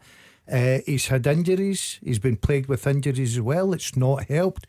But the one thing you know about him is, and I still believe this, he has real quality, but he has to start producing it. In the last year, Obviously, because remember we spoke last year, Hugh, when after the winter break he came back and he just couldn't get back up to speed. He's actually scored 3 goals in a year for Celtic. And I take your point on board how prolific he was prior to that. The emergence of Christie has just blew him out the water. The one thing that my eye falls upon, Stephen, is Fraser Forster in goal. None of this old malarkey about rotation. Craig Gordon, he's the cup goalkeeper and all of that. This is Neil Lennon's way of saying no. We want 32 wins in a row. We want to see if we can possibly win this quadruple treble. This is serious time. No cup goalkeepers, no rotation. So it's Fraser Forster who has been outstanding with for the Celtic. Players available, Hugh. Sorry, I've not had a chance to look at the bench, but the players available to Neil Lennon, would you say just now this is his strongest side he's putting out? Well, some would argue available. Players available to him? Well, Bolingoli is available, he's just not chosen. But you're replacing him with a 3 million. Is it an opportunity? Because Bolingoli in the last game against Rangers, you've got to say, come in for a lot of criticism. The boy does all the time. I feel for him. He's a whipping boy. I had a real poor game against Rangers, and so did a lot of the Celtic players, to be fair. But I think he's looked at Greg Taylor. We'll brought him in for 3 million, knows the Scottish game, we'll give him an opportunity. But if you look at the rest of the team and look at, well, I've not seen the subs, but the players available. The subs there does. Beaton would not have played. The subs are Gordon, Simunovic, Bauer, Hayes, Bolingoli, Arzani and Kamala. Well, Simunovic coming back from injury, you would probably say he would be the number 1 centre half rather than Beaton. But I think just looking at that squad, what he's got available just now, I think that looks his strongest team. Would James Forrest be rested or would he be? No, he's injured. Is he injured? Yeah. What I'm saying, available. Yeah, I understand. I was just kind of there's a few. You've also got Elanusi, obviously still injured, but these guys will come very much into the fold when they're fit. Elanusi will be back by the end of the month, Neil Lennon said. I just think the whole thing demonstrates his serious intent. No messing around. Get the job done. Get into the draw. And remember that Kilmarnock takes us back to the point I made at the start of the season. I think it's a good idea, Hugh. Sorry, I thought you were finished there, but I think it's a good idea playing your strongest team right away. I think that Rangers last night, they get through 2-0. Remember, these guys have had over 2 weeks off football now, 3 weeks. You've got to try and get them up to speed with match play. And everyone that's played the game will tell you, you can train 24 hours a day if you want. Playing the game is completely different. You know that, Alec. You're blown after 10-15 minutes, no matter how much you've trained. And that's why I was quite surprised that Steven Gerrard didn't play more his big game guns last night. I think looking at Celtic, Neil Lennon's decided, I want to try and get these up to speed as quick as I possibly can. 0141 951 1025 is the number if you're a Celtic fan. And what do you make of this starting lineup? As we've said, it is pretty strong. I'll just run through it again for you. It's Forster, Frimpong, Julian, Beaton, Taylor, Brown and Cham, McGregor, Rogic, Griffiths and Edouard, and then Gordon, Simunovic, Bauer, Hayes, Bolingoli, Arzani and Kamal on the bench. And I'll also give you the Thistle lineup while we're at it. It's Fox, Penrice, O'Ware, McGinty, Bannigan, Kenny Miller, Reece Cole, Robson, McKinnon, Rudden and Saunders, and then Snedden, Cardle, Jones, Harkin, Slater, Zanata and Austin on the bench. So the number is 0141 951 1025 is the open line, and we are building up to Partick Thistle versus Celtic. We also have Charlie on the line, who's a Rangers fan. He was there last night, and Charlie, you weren't very impressed with what you saw. No, you're right, I wasn't. I'll tell you. See, end of the day, Steven Gerrard gave the players a chance last night, and I said this before what he said after the match. But the ones that was got a chance should no longer be there. Should be out the door. I maybe quote Hughes saying Deadwood because last night I never even celebrated the first goal, tell you the truth, because it wasn't even worth celebrating the way they were playing. A team like that, we should have wiped the flavour in them. Absolutely. I couldn't believe I was sitting watching. I felt as if I was sitting watching Rangers away back in 2016 when we were just trying to get our act together again. Charlie, you're saying players out the door. Who are you talking about? Well, a lot of the ones that got their chance last night. Every single one of them? No. The ones that got their chance last night. Mm-hmm. The young right back obviously played very well. I thought for the best player in the park was number 63, the young guy. Nathan Parson, the right back, Yes, he was the best player on the park, the young boy. He played his heart out. The rest of them weren't on their game at all. Even the so-called better players, they weren't on their game. Charlie, I'm just looking at the team just now. So you're talking about guys like George Edmondson. He came in last night, and you've got Jordan Jones. We're not impressed with either of them. I guess Edmondson wouldn't have had that much to do. I was very disappointed with Jordan Jones. I've always been like a fan of his, and the thing was when he played for Kilmarnock, he was a really good player. When he came in to play for us, he played well. I even put him on the same kind of pedestal as Kent. I thought he was some similar kind of player. But see, when I seen him last night, I thought, what kind of players he knew? And he get took off, as you know.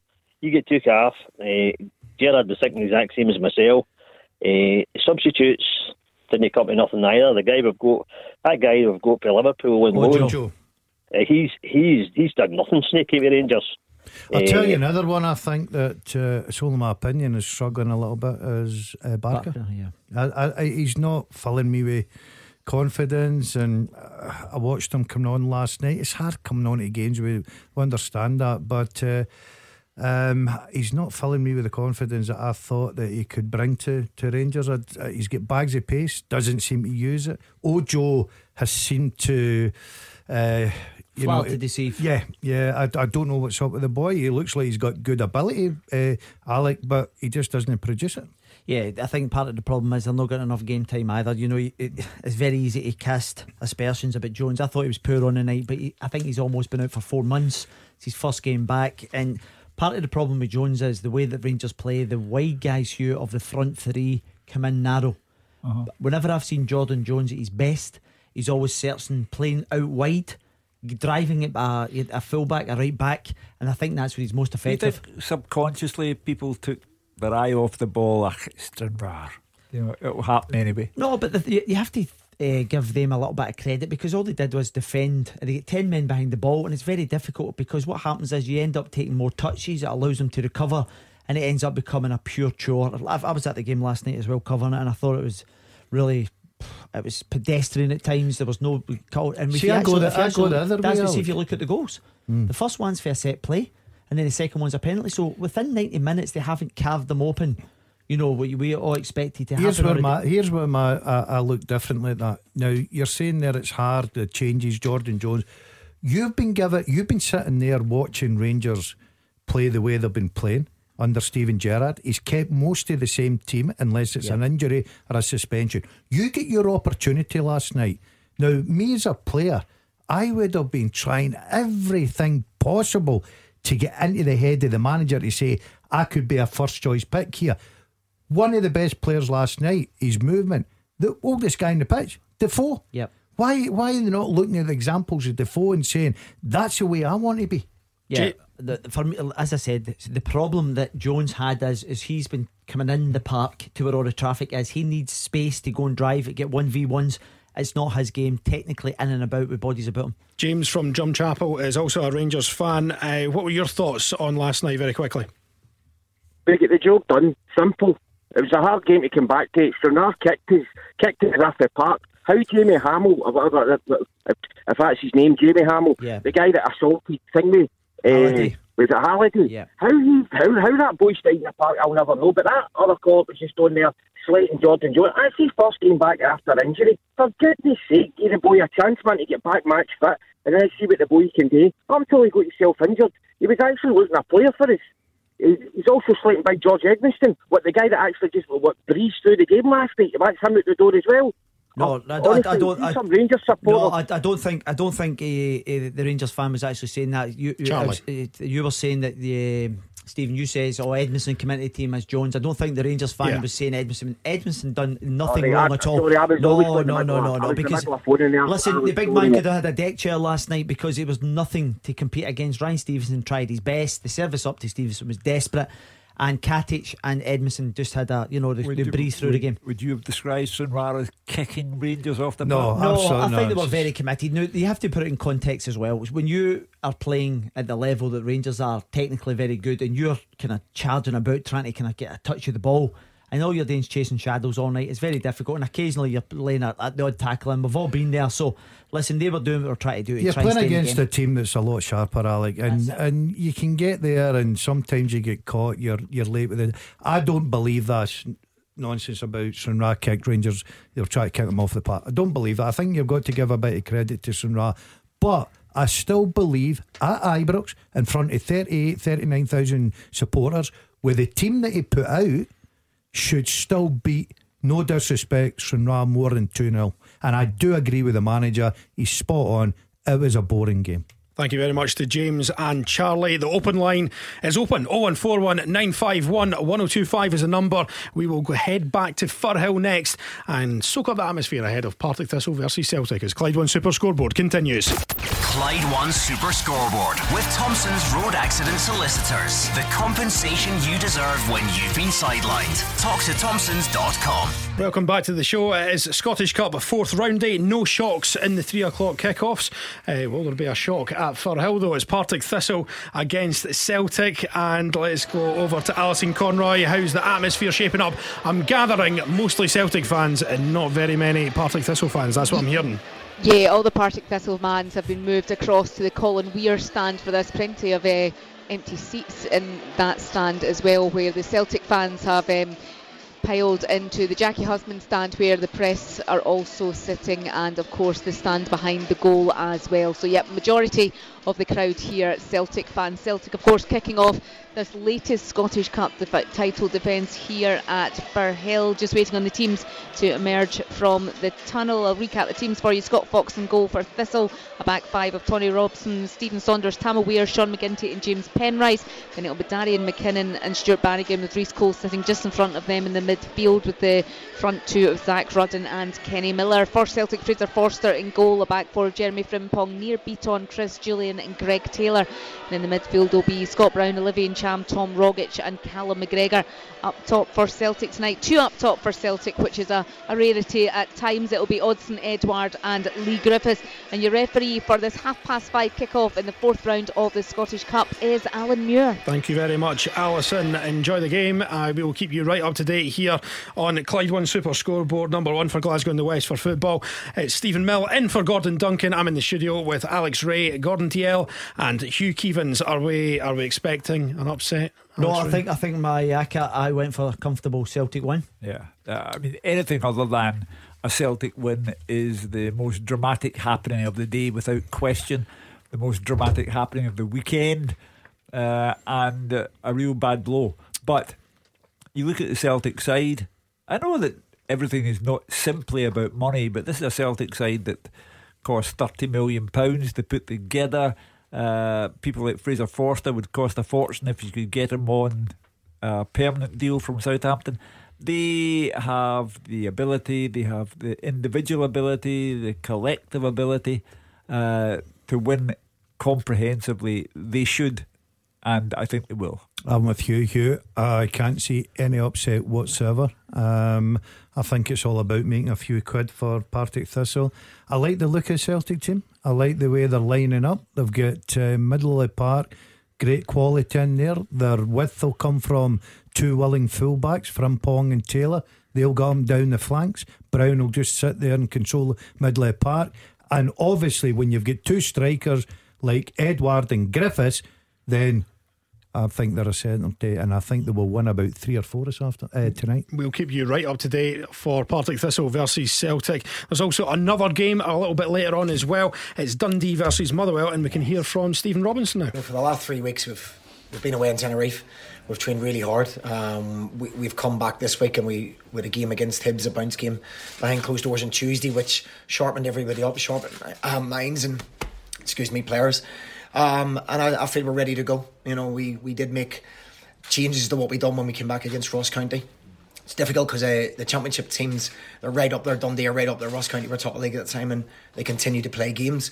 So it's important that we come back really sharp, and we've learned our lesson from that, so we'll be ready to go. So that is a 7:20 kick-off, and we have Alec, Motherwell fan, on the line. No, he's just dropped off, so we'll go to our Motherwell fan in the studio, which is Gordon DL. So it's you know, it's a tough game. Dundee have been up and down this season, but they've got a lot of quality in that squad, Dundee, don't they? Yeah, but I think they're struggling a little bit. I think Dundee need a real positive performance tonight. But I've been watching Motherwell train. They trained indoors this week because of the weather. They look very sharp.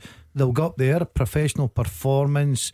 I just think they'll have too much pace and ability, and I think we will be in the next round of the Cup, and really looking forward to see who we get in the draw. Alec is on the line now. How you doing, Alec? You're on Clyde One Super Scoreboard. Are you heading up to the match? No, I'm a taxi driver. Saturday night, can't take a Saturday night off. Nice wee earner, Alec. Yeah, the victims of television matches. Later, mate. What you thinking ahead of the match, though, Alec? Well, first of all, I'm maybe spitting at the dummy here, but I'm a bit peeved that there's Motherwell games haven't been mentioned all day today. I know the games has been on all day, and then the Celtic and Partick game, but I'm actually quite surprised that nobody's even mentioned Motherwell and Dundee tonight. Well, this is your chance, Alec. On you go. Oh no, so that was all. It's fun. I didn't have any particular point. I think I just. Do you think you'll win, Alec? Do you think you'll get a result up at Dundee? Aye, no bother, aye. Typical taxi driver from Motherwell. They'll be looking for a tip. They'll be looking for a tip every time they drop me off now. I think it's people's failure to understand how the business the timing works. of it all. We've got to deal with the issues that are immediate, and we're talking about: could St Mirren avoid embarrassment against an East of Scotland team? Could Hearts get a win under Daniel Stendhal? How would Aberdeen fare against Dumbarton? And then as the day progresses and Aberdeen are not faring very well against Dumbarton, you focus on that. Hearts score 5 goals under Daniel Stendhal. You talk about that. You talk about things that are immediate. I did mention during the programme that it was a big day for James McPake, because Dundee are hovering on the brink of not being in the promotion playoff places. So it was a big day for James McPake, but also making the point that Motherwell are third in the league and could present a very formidable hurdle for James McPake and Dundee. But it's not meant to cause offence. It's simply to handle things as they come in chronological order.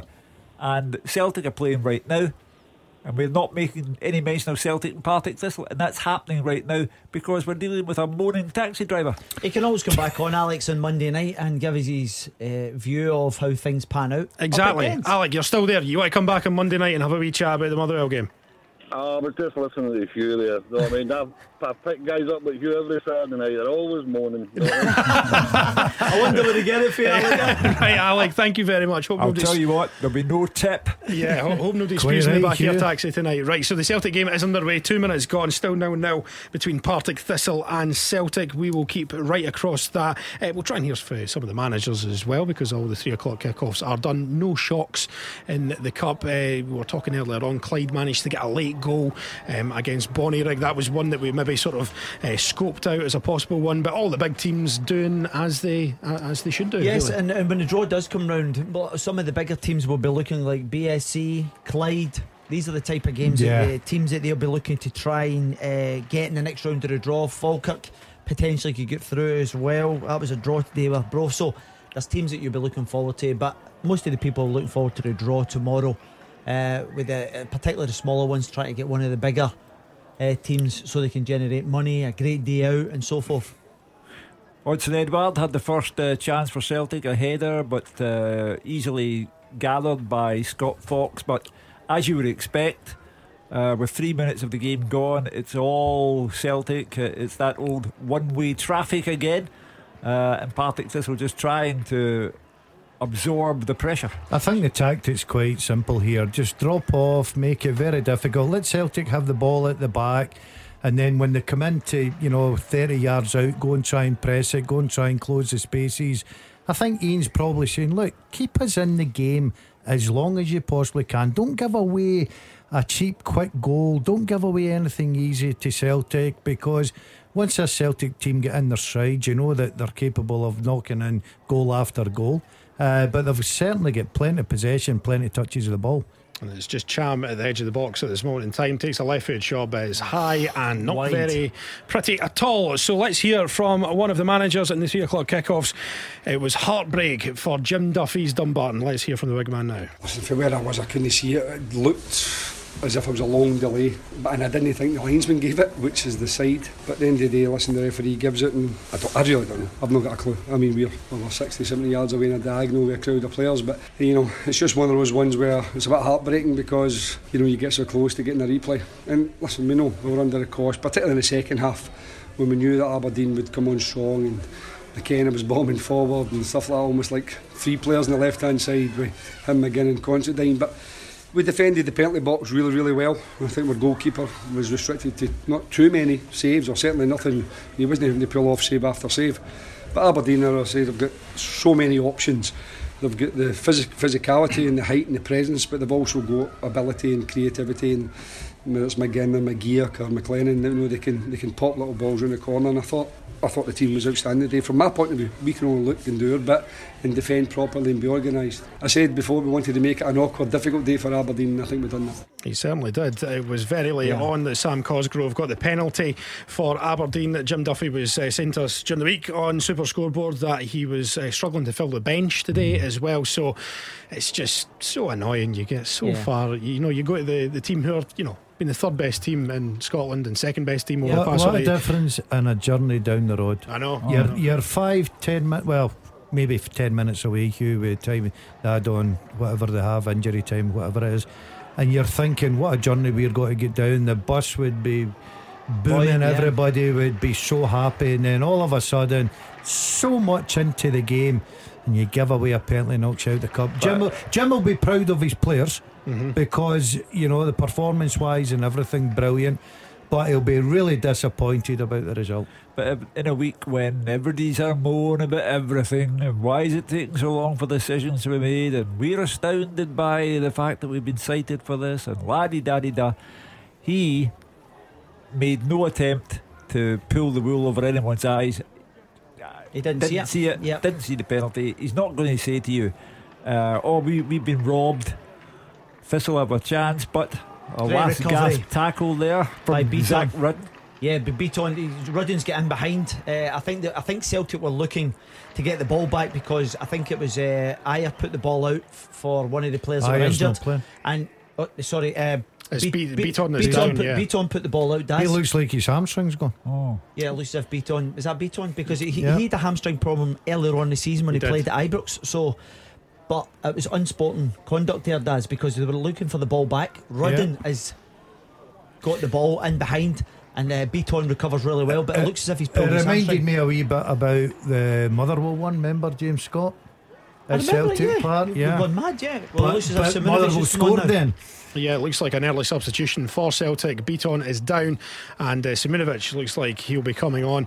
Yeah, Beaton just sort of hobbling off there. Looks like he's hamstring. He just goes in for the challenge there, and he's definitely hurt himself. So he's back down on the ground. Looks like he's coming off. Still 0-0 between Partick Thistle and Celtic, and it is actually a corner to Partick Thistle as well. Yeah, we were touching at the top of the show, Hugh, about what Celtic had to bring in the window. Yeah. If Beaton has done his hamstring, Simunovic has had injuries throughout the course of his time at Celtic, and he's obviously come onto the field of play now. But that must be a concern for Neil Lennon to maybe get another body in there. I totally agree, Alex. Sorry, Hugh. I totally agree. I've said it from day one. The way he's walking there and he's holding his hamstring, and we know we like hamstring. It sometimes takes a right few weeks for that to heal up and get back to fitness.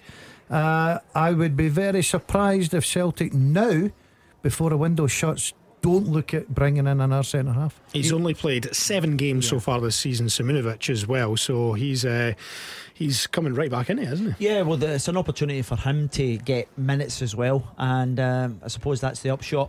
However, I think Neil Lennon will be looking in this window to try and get another one in, because you cannot go into the second part of the season with potentially short in a particular area. We'll keep you right up to date with what's happening at Firhill. Let's hear from another one of the victorious managers today. Here's St Mirren's Jim Goodwin. Well, most importantly, we're in the next round. That's the bottom line, and that's the aim before the ball is kicked. I mean, obviously we knew it was going to be difficult. You know, obviously everybody else would expect us to turn up being the Premier League team, playing against a junior team and to wipe the floor with Broxburn, but you know, I said in the build up to the game we knew it was going to be difficult. I give great credit to them for the way they went about it, particularly in the first half. It made life very difficult for us and we struggled to break them down at times. We didn't work the goalkeeper enough. We got in good areas at times in the final third, in wide areas, and you know, the delivery into the box wasn't what we needed it to be. You know, I give credit to my players as well, because I thought they were professional in the way they went about it. You know, it wasn't like they were slack in possession or anything like that. We just couldn't, you know, find that killer pass, or we couldn't work the goalkeeper enough. But in the second half I thought it was better. A good win for St Mirren in the end. It finished 3-0 against Broxburn. Chance for Celtic there, Alec, wasn't it? Yeah, Tom Rogic just fell onto his good left foot, but he's just dragged it past the far post. Good connection. 9 minutes gone.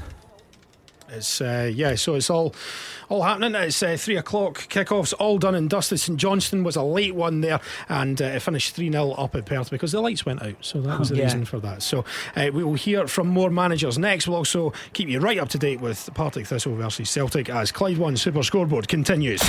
Clyde 1 Super Scoreboard with Thompson's personal injury solicitors, the league leader for compensation. Talk to Thompsons.com. Welcome back to Clyde 1 Super Scoreboard. It's Stephen Mill in for Gordon Duncan, and we've got one of these. Goal flashes with One Stop Roofing Supplies.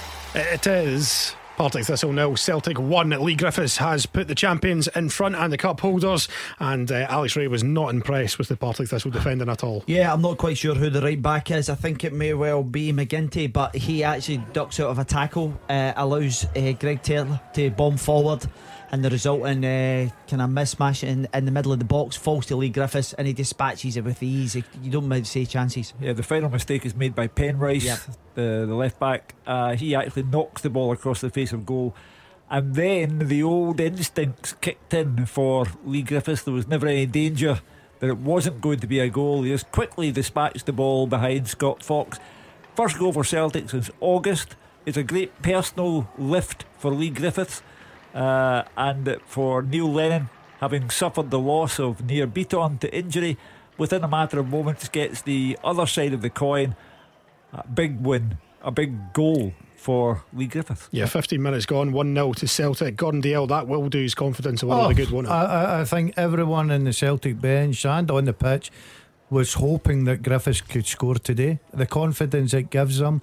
A lot of people have written Lee Griffiths off. Let's be honest about it. We've touched on it a few times about his fitness, but when that ball drops to him, cool as a cucumber, just side foots it by the goalkeeper. That's the sort of chance you want as a striker. Yeah, when you've not scored for a while. Exactly, and the confidence that gives you is incredible. I do agree with Alec. I think that Ian McCall will be disappointed with the defending, but take nothing away from the finish. It's an absolute terrific finish from him.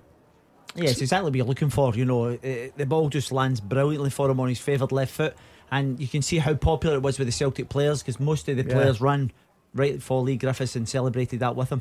Okay, open line is still open if you want to give us a call about anything. 01419511025. Jimmy has given us a call from Yoker, and he wants to talk about the Rangers game last night. You're saying you can't really be too harsh on the players, Jimmy.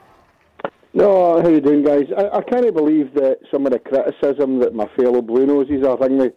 No, the game last night was what it was. No, we dropped 7 players, albeit James Tavernier had an enforced injury. The way Sonar set their stall out was that they made sure that they condensed, they compacted the midfield. They let their wingers run freely, and their wingers couldn't get any decent balls in. The only man who could get any decent balls in was young Nathan. But I'd just like to say to my fellow Blue Noses that, look, we're in the next round of the Cup. There's a long way to go. Big league games coming up soon, and I just there was a guy on there saying that some are only fit to wear the jerseys. Every guy that puts a Rangers jersey on is fit to wear a Rangers jersey. So they shouldn't be coming on and making silly remarks like that. You know, for me it was a decent win. I thought the game wasn't a great game, but we won 2-0. And I just can't get any Rangers fan that can come on and start criticising the team like that. I mean, it's 5 wins in a row. Okay, a lot of people say that it was only Sunrar, but the game's still got to be won. And Sunrar set their stall out not to lose a lot of goals. They didn't have one shot in goal. Our goalkeeper didn't have one save to make. So they should be a wee bit more happy than what they are. I think they would, it was expected that Rangers would, if you like, wipe the floor with Stranraer, and it didn't materialise. And Stephen Gerrard was very honest and candid in his assessment of the game. He said he was bored watching it. I think there was just a general disappointment that it wasn't what the Rangers fans thought it would be. However, some comment about getting people out the door is over the top, but if people have a criticism to make, it's a free country. But the Rangers managers come out on record and said that there's fringe players not taking the opportunity. Yeah. So if they're not taking the opportunity, the way the Rangers manager works, they will be out the door, Hugh. Because if they're not prepared to stand up and be counted, I totally understand Jimmy's point about the game and all that, but doesn't matter who Rangers 7 changes, whatever. If you look at the personnel Rangers have got, still, no disrespect, they should be beating Stranraer, who are getting into League 2. They've won 2 games in 20. They're at Ibrox in front of 38,000 people. As well as you've got to give them a bit of credit, I just think Rangers on the night, and I think their Rangers manager admits it, they were poor. Steve, can I make another wee point, mate, before I go? Aye, go for it, Jimmy. I was listening to Hugh earlier on. It's regarding the so-called charges put against Rangers, and I think Hugh's comments are totally out of order. It's as if everything that happens at Rangers we're blaming it on Celtic. That's not the point at all. We're looking for a bit of fairness here. Hugh, I spoke to you many years ago when you were the same person who said that Rangers and Celtic were treated differently, and that Rangers were being treated better than Celtic. And if you don't know what call I'm talking about, go into YouTube, because it's been there for about 5 years. Rangers have been treated very, very unfairly here, and I'm not comparing what the Celtic players had done in the past in different games, the tying scarves onto posts and making gestures to the Rangers fans that some people were injured. But to come on and make silly comments, it's only because it was Celtic Day. There's things here that's happening every week in Scottish football, and Rangers are getting the blame for it all. The fact of the matter is, people like you are dinosaurs. No, you should just give up doing what you're doing, Hugh, because your comments are absolutely cank. You're against Rangers every tick and turn. Your only good thing to say about Rangers is that when we have a decent game, but see when Celtic have a poor game, you never give the other team credit, and it's absolute rubbish to listen to. Well, we'll let Hugh come back on that there. I think it's only fair that Hugh gets a retort. I've had all the old dinosaur stuff before. They're always on about age. When I mentioned Rangers earlier on, it was in reference to the Rangers statement, in which they used the word others, and I said by others they mean Celtic. And when Celtic release a statement, there's always a dig at Rangers contained within it. The two of them, as I said earlier on, play to the gallery on these occasions. Unfortunately, in the west of Scotland, people delve into your background, and I get criticised for being supportive of Celtic and critical of Rangers because of my background, and that's just simply not the case. I tell the truth as I see it, whether it's Celtic or Rangers. I've had my fallouts with Celtic and my fallouts with Rangers. I'll continue to say what I think, and to use the ageism argument and the cultural background argument is just pathetic. Once a dinosaur, always a dinosaur. Takes one to know one. Put your fishing rod away there. I think. Thanks to Jimmy for your call. It's still 1-0 to Celtic at Partick Thistle at Firhill, but it is all Celtic at the moment. Edouard just at the edge of the box. Rogic got it now, lining up for a shot, and Thistle have just managed to squeeze it away. By the way, George Bowie's on the way just after 6 o'clock with GBX as your Saturday night gets started. So just to round off the day, guys, the big teams have all done their job, and last night as well, because Rangers did their job regardless of whether it was an impressive performance or not. No cup shocks, unfortunately. Well, Celtic look like they will do their job. You're still looking tonight, Dundee, Motherwell. I do fancy the Premier League Cup to be in the next round, and then I think we've got a real good game tomorrow. Championship team, Dundee United leaders, looking like they're going to. Can United beat Hibs? Yes, I think they can at home. And it'll be interesting to see how that plans out. So they could still be I know it's shock, but I do fancy Motherwell tonight. I think Celtic will get this job completed, and tomorrow I think it's a real interesting game. I think the teams have won today by the kind of margin that they should have been winning by. Kilmarnock exceptional, 6 goals. Daniel Stendhal first win, 5 goals for him for Hearts against Airdrie. St Mirren have come good in the end. They have simply done what they should have done, as Rangers did last night. And as a dinosaur, I'll leave you with the words of Fred Flintstone, yabba dabba doo. Alex Ray, want to add on to that? Yeah, I'm just watching the game. As it currently stands, Partick Thistle are being overwhelmed at the moment by Celtic. You know, it's wave after wave of attack, and you can just see Celtic piling on the pressure and going on to win this comfortable, Hugh. Yeah.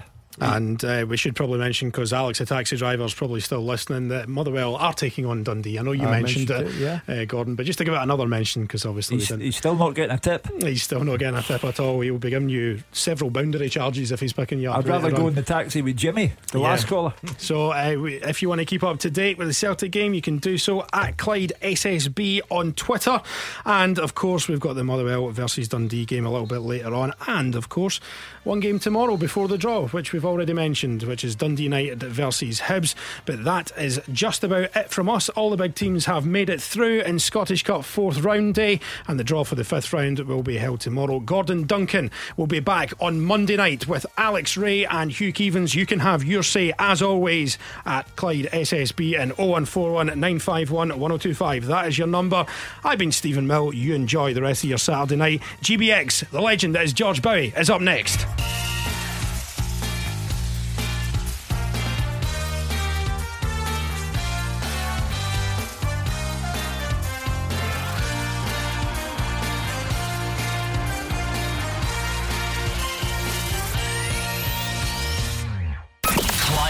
Super Scoreboard with Thompson's personal injury solicitors, the form team for compensation for more than 40 years. Talk to Thompsons.com.